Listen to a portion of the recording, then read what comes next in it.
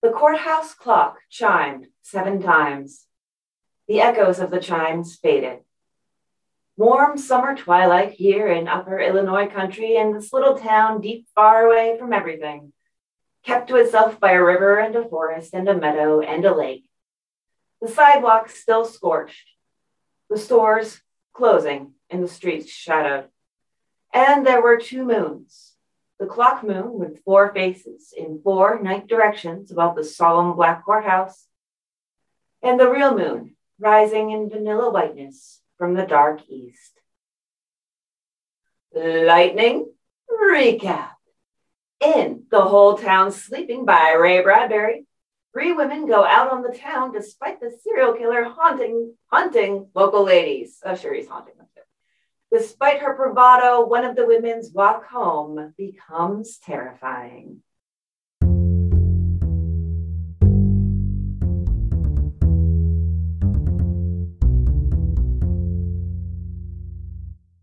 You've got a little time. We've got a little podcast. This is Short Story Short Podcast. I am Christopher J. Garcia. Today here with Christy L. Baxter. And this is a special breathy edition of this podcast. If I want something that will take my breath away, what should I read this week? Well, if you wanted something to take your breath away, you would read, like really, seriously, it made me gasp at the end. You would read The Whole Town Sleeping by Ray Bradbury. We're like really annoying people who hate ASMR, of which I am one, so I'm doing this to myself. No, not the mouth noises, not the dreaded mouth noises. Yes, this is the first author we've done 2 stories of. And I gotta say, I can't think of 2 stories that are more different than The Veldt and The Whole Town Sleeping, who are written by the same dude, who happened to be a friend of mine back in the day when he was alive. But this story is creepy. Mm-hmm. It's brilliantly constructed. And the writing is so different from so much Bradbury out there because it is stripped down and limited to very short, very precise, very focused sentences. Except when it's not, because he takes that kind of idea that if you use a lot of these short, focused sentences, then when you really need to catch your reader up in the flow and the wave of an idea, then you can employ one of those really long ones. Like, for instance, I actually made a note of this because it struck me how he manages to wrap up the headiness of a summer night with the like thickness of fear in a community. And he has, how strange the popsicle, the vanilla night, the night of close-packed ice cream, of mosquito lotion wrists, the night of running children suddenly veered from their games and put away behind glass, behind wood, the popsicles and melting puddles of lime and strawberry where they fell when the children were scooped indoors. So that's all one sentence. And he manages to cobble together all these ideas to give you just a very certain specific feeling. True. And then he does a sentence that I think is my favorite in the entire story. It was as if someone had predicted freezing weather a moment ago. And that almost does as much work as that whole big, wonderful, multi-layered sentence before. Yeah, it really does. And that's also kind of a running theme, that as soon as people get like this feeling about the lonely one, they turn cold. You know, it happens when the body is found. It happens when they're talking about it, and there'll just be this feeling of, oh my gosh, it's so cold. It's like it's winter, even though it's summer. So this feeling of kind of an incongruity of something gone wrong in a place where everything would previously have been right. And if you look at the history of serial killers in the United States, particularly ones who are not caught for a long period, such as, you had BTK, you had, in particular, the one I'm thinking of course, the Zodiac, Long Island serial killer, Boston Strangler. The impact they have, particularly on young people, makes it much more powerful as this entity that is beyond the scope of your regular everyday understanding. And I think Bradbury perfectly portrays that here. Yeah, in a way, because there was one thing, like I think about something like, say, the Gainesville Ripper, where you have a case where a serial killer is hitting a specific community and a specific demographic. But in this case, it feels like in the story, in Bradbury's story, it feels like everybody's kind of separating themselves, locking themselves up behind closed doors because they can't, maybe they can't even trust each other. Whereas in the case of the Gainesville Ripper, you had entire communities of young people joining together to have these like big, huge sleepovers to make sure that nobody was alone. That's an interesting point. I think one of the things that people talk about here, about who grew up in, the late 60s, early 70s, with the Zodiac looming over them behind every tree, was that no one went alone. That is a very good point. But also what happened was people started to use that to give themselves the thrill of being in some place where they were in danger, real or imagined. You'd still had people going out to the Lover's Lanes, even specifically the Lover's Lanes where the Zodiac had plied his trade. So this idea that everyone is sort of shutting themselves away, that's possible, but there's also the ones who run towards it. People like, true crime podcasters.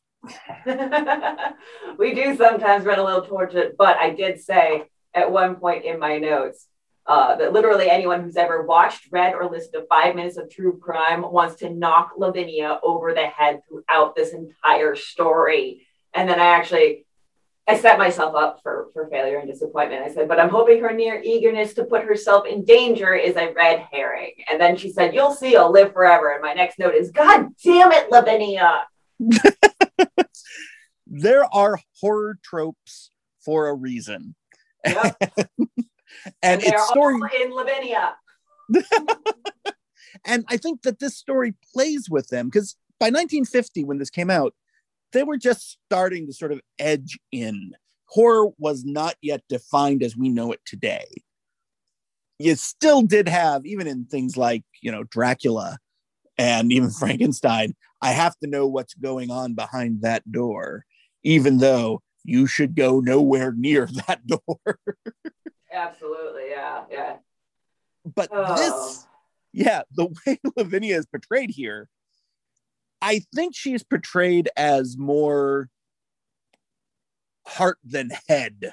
But at the same time, I think she's just a stupid young person. Well, she was always going to be the target. I'm pretty sure that they were inches away from saying that she lit up every room she walked into. She's the prettiest maiden in town. And also, I'd like to point out, until it was mentioned their specific ages, I thought they were teenagers. This is a group of 30-some-year-old women. Like, one of them, Lavinia, I think, is noted as being 33, so I just assume the other girls are around this. Women, God, I'm doing it. The other women are around the same age. And they're very much, not acting their age, I don't think. And I think that reveal was intentional, because it makes you realize exactly how vulnerable we are, no matter what age we are, to things that we tend to ascribe to younger people. Middle-aged folk are just as stupid as teenagers. We just have to pay mortgages. Yeah, that is true. Yeah, recklessness does not have an age limit. And we definitely see that here with Lavinia. And even Bradbury gives us, he gives us that moment of, I see it too. Don't worry, I'm not stupid. Where he has Helen kind of playing the part of the reader insert and saying to Lavinia, sometimes I think people want to die. You've acted odd all evening. And I'm sitting there and I'm like, yes, Helen, you're my girl. Like, yeah. Now make her stay at your house. Oh, no. No. And I think that's part of why when I read a story like this that is so designed to give us an ending that we assume is going to happen pretty much from the beginning, you have to give us potential outs so that as we're going through, we see, oh, it could go off in this direction and everything will be fine. But you also have to smartly close off those. And I think Lavinia closes them off for herself in such a way that we're supposed to absolutely hate her. Yeah, absolutely. Yeah, there's this that idea that I had about her being maybe a red herring, and obviously you get to a certain point and it's like, yeah, that's probably not the case, because like, you know, she's definitely running right into the danger and then literally running at one point, and the story's closing down. It's starting to, you know, the time left is starting to shrink. So you're like, okay, well, there's no time to introduce somebody else who isn't Lavinia. So Lavinia is our focus here. Okay, all right. And then she just, the idea of her being the red herring almost, it's as for me at least, it stuck with me long enough that I wasn't able to stay one step ahead of her. And so, I mean, and it's also that I can sometimes be an idiot, starry-eyed optimist. That I even though I dislike her, I still don't want her to die. I still don't want her to be murdered. You know, like I don't care how stupid you are. Nobody deserves that. And okay, well maybe like one or two people, but like not it's not fair to happen. And then we have that moment where Ray Bradbury gives you, if you are a stupid starry-eyed optimist, this feeling of, well, maybe she'll be okay. And of course she's not going to be. Of course she's not going to be. That's what that just wait for the last line. It's coming. But you've been waiting for the red herring, and so you think, oh, maybe the red herring is that she's going to be okay. No, it's not. No, that's not it. That's not it. Just let you know. Yeah, I think how you build to an ending like this is utterly key. And I think Bradbury is great here. But at the same time, you have to deliver at the end. Oh, yes. And here the payoff is one sentence. Oh my God, it's brilliant, amazing. It's expected now because we expect it, but I think we're looking again at a case of it being we're looking at one of the near progenitors of the trope, perhaps. Absolutely. It's just a fantastically simple way to end a story that has been, it's not complicated. I think there are levels of complexity, but you have to take it in as a whole to get them. Yes, I agree with you there. It's one of those things that it looks simple on the surface, and you can easily mistake it for being simple. But then once you look more closely, you kind of have these moments of like, and realization. Like the fact that, you know, not to go backwards too much, but just the fact that we are brought into this so quickly, and also given sort of the foils to Lavinia from the very beginning. It's like the second page, so probably like I don't know, sixth, seventh paragraph, something like that. Some other ladies sitting on a porch, and they say, "Won't catch us out on no night like this, not with the lonely one out strangling women." And you should know from right there. You should know from right there that you should be picking out which of the girls is going to die. Mm-hmm. And it becomes a question of whether the story is about the person who gets it in the end, or if that person is supposed to be us and is watching the horror at the end. Oh, you just made me Yeah, think about that, huh? I'm I'm trying super hard not to and just breezing right past that. I don't like it at all, Chris. I don't. I don't know why that. We're just not going to make you watch any murders. I mean, which is a weird thing to ask of somebody who is literally in the true crime genre. But something about this one, man, it got me. Like the screaming in my head at the end, the fact that I had a visceral reaction. I gasped even the whole time while I was like, stupid Lavinia, oh my God, come on. Everyone wants to bash you over the head right now. All of that time passed with me being angry at Lavinia, and he still managed to get me to the point where with that last line, that very last, just absolute knock you off your feet of a line, I went, and then it was over. Yeah, they left you exactly when your breath left you. Yep. That's the blurb. Yeah, there you go. And then, of course, it's one of those where you're like, please let there be another page. Please, there's not another page. Damn it. Well, this one is, I think of all the short story authors who we could have revisited twice, I think Bradbury was the perfect choice for it because of the difference between the two. And what's amazing is that this story reflects on so many others. The one, of course, that I'm thinking of is, where are you going? Where have you been? Oh, yes, absolutely. There's a tie to be made there.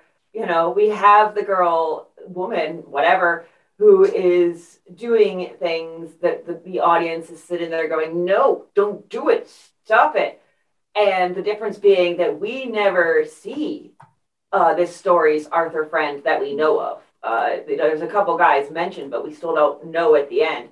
That's another thing that made me crazy about the story. I was like, I'm never gonna know who did it.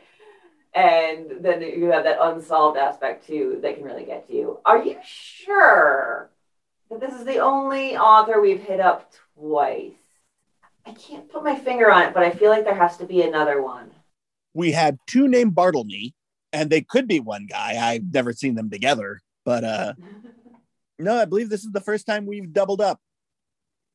Huh, interesting. Okay. I believe you. It's just weird to me that I just have this weird feeling of like, no, but we have before, but I'm kind of like scrolling through our stuff and I'm not really seeing any hints that we might have. Maybe it's also that we went Raymond Chandler, then Raymond Carver. That's right. The Battle of the Raymonds. Yeah. Yes, but yes, I'm glad we did revisit Ray because he's becoming more and more interesting as a short story writer as opposed to a science fiction writer. And there is a balance to be found in there. But I think stories like this show his mastery of the form more than his mastery of idea. I agree with you on that. I absolutely agree with you.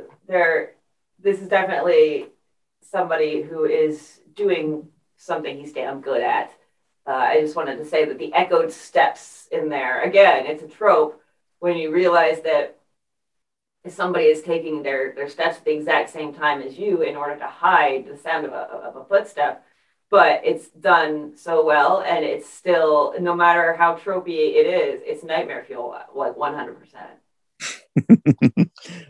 Nightmare fuel. Bless it. Hey, Christy. Hey, what?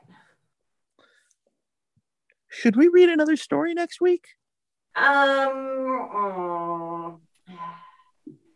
think I'm going to be pretty busy. Well, all right. We can read another story, Chris.